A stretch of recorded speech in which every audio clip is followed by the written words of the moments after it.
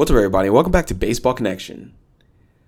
So let's jump right into it and go through what we saw on Monday night. I will definitely say the story of the day was Oneil Cruz in Pittsburgh. So the Pirates had a fun game on Monday night where they got to see Oneil Cruz back up in the major leagues, made his 2022 debut. You know, he had a cup of coffee last year, and just a couple innings into the game, he absolutely dazzled and showed off all his allowed tools. I mean, just 3 innings into the game, this dude had registered the fastest infield throw we've seen in the MLB this season, the fastest exit velocity by a Pirates batter this season, and also the fastest sprint speed of any Pirates player this season. I mean, this guy is a tool shed. He's an elite prospect, and he put all those tools on display. I mean, we just saw, three plus tools right there from Oneil Cruz. Cruz was great. He was 2 for 5 with 4 RBIs playing shortstop. We talked about him being a 6'7" shortstop. That throw where he threw across the diamond on a backhand was 96.7 miles an hour. And I was thinking of making a TikTok about this. I might be a little late to the party because, it happened and everyone already kind of saw it. But what really impressed me about this throw is that, he gets this backhand and it's a short arm action. It's not like it's not one of those big crow hops that you get and someone just kind of fires it with a bunch of shuffle steps. This is a very smooth, natural throw across the diamond, and he's actually just trying to get the out, but that shows legitimate arm strength. It means he has way more left in the tank. I mean, that's kind of scary. But he fired that thing over there. I mean, it's the hardest throw we've seen across the diamond this year by any infielder.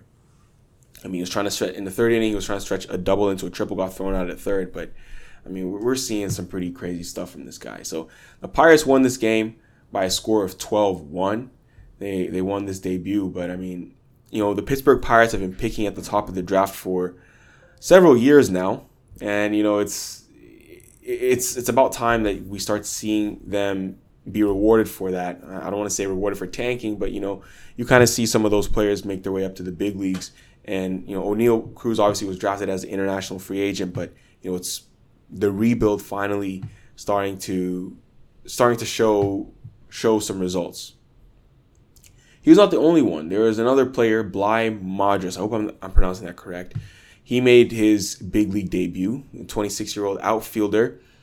He's from, he grew up in the Las Vegas metro area. He made his big league debut. And his father is from Palau, a small island nation in the West Pacific.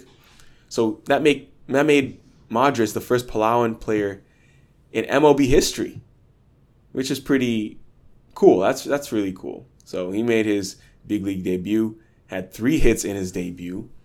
I mean, a lot of great things to see for the Pittsburgh Pirates yesterday from their young players. Just had a weekend where Jack Suwinski had 3 home runs on Father's Day. Then you have Bly Madras, Oneil Cruz going off on Monday. And then, JT Brubaker, 6 shutout innings with 5 strikeouts. They beat the Cubs 12-1 in Pittsburgh. If we head to Tampa Bay, the Yankees got their 50th win of the season already. In late June, they have 50 wins already. They beat the Tampa Bay Rays by a score of 4-2. They were led by their guy, Garrett Cole, with 7 1/3 innings of 1-run ball with 12 strikeouts. It was a bit of a pitcher's duel. Shane McClanahan was on the other side. He threw 6 innings with 1-run ball, 8 strikeouts. He was really good too. But the Yankees eke out this win. They'll beat anyone. They're really good. I mean, the Yankees and Mets are the best teams in baseball right now. Speaking of the Mets, they won their 45th game, not quite as many as as the Yankees, but they shut out the Marlins 6-0 in New York. And, Brandon Nimmo set the tone at the top of the order, going 3 for 5 on the day. And, David Peterson was a starting pitcher, 5 1/3, 7 punch-outs for him. On the other side, though, I want to say something that's caught my eye is Trevor Rogers has taken a bit of a step back. He was a rookie last year, seems to have, maybe he's in a bit of a sophomore slump. So he pitched decently. I mean, it was 5 innings with 3 earned runs, 7 strikeouts. I'm pretty sure that's considered a quality start. But on the season, Trevor Rogers has a bloated ERA, folks. He's up at a 5.83, not nearly what we saw from him in his All-Star season last year, but hopefully he'll correct things and be back to dealing, because last year he was lights out.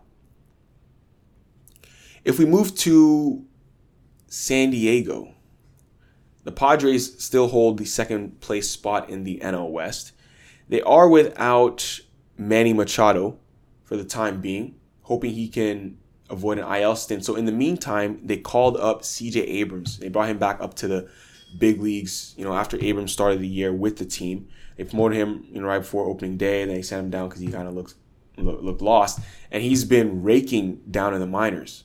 He's been in AAA, and he's been putting up really big numbers. I mean, 314 with 7 homers and 28 RBIs during his time with the El Paso Chihuahuas. So he's up in the major leagues now, hoping he can stick around this time, hoping he's not going to be as overmatched as he was first go around. So he was playing shortstop, starting for the Padres on Monday night. Padres beat the D-backs by a score of 4-1.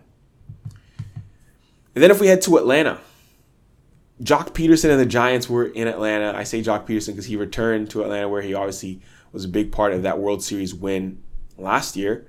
And the Braves defeated SF 2-1. They've won, I think that's 16 of the last 18 games. Atlanta really did their thing. I want to give a shout out to Michael Harris II, who's playing center field for the Braves right now. He was called up from the minors just, I think, a couple weeks ago. He was 3 for 3 out of the 9-hole now. I mean, his numbers looking pretty solid here in the very early going. He only has 81 at-bats, but he's hitting 346 with a 949 OPS and 3 bombs. Looking really comfortable there in center field for the Atlanta Braves.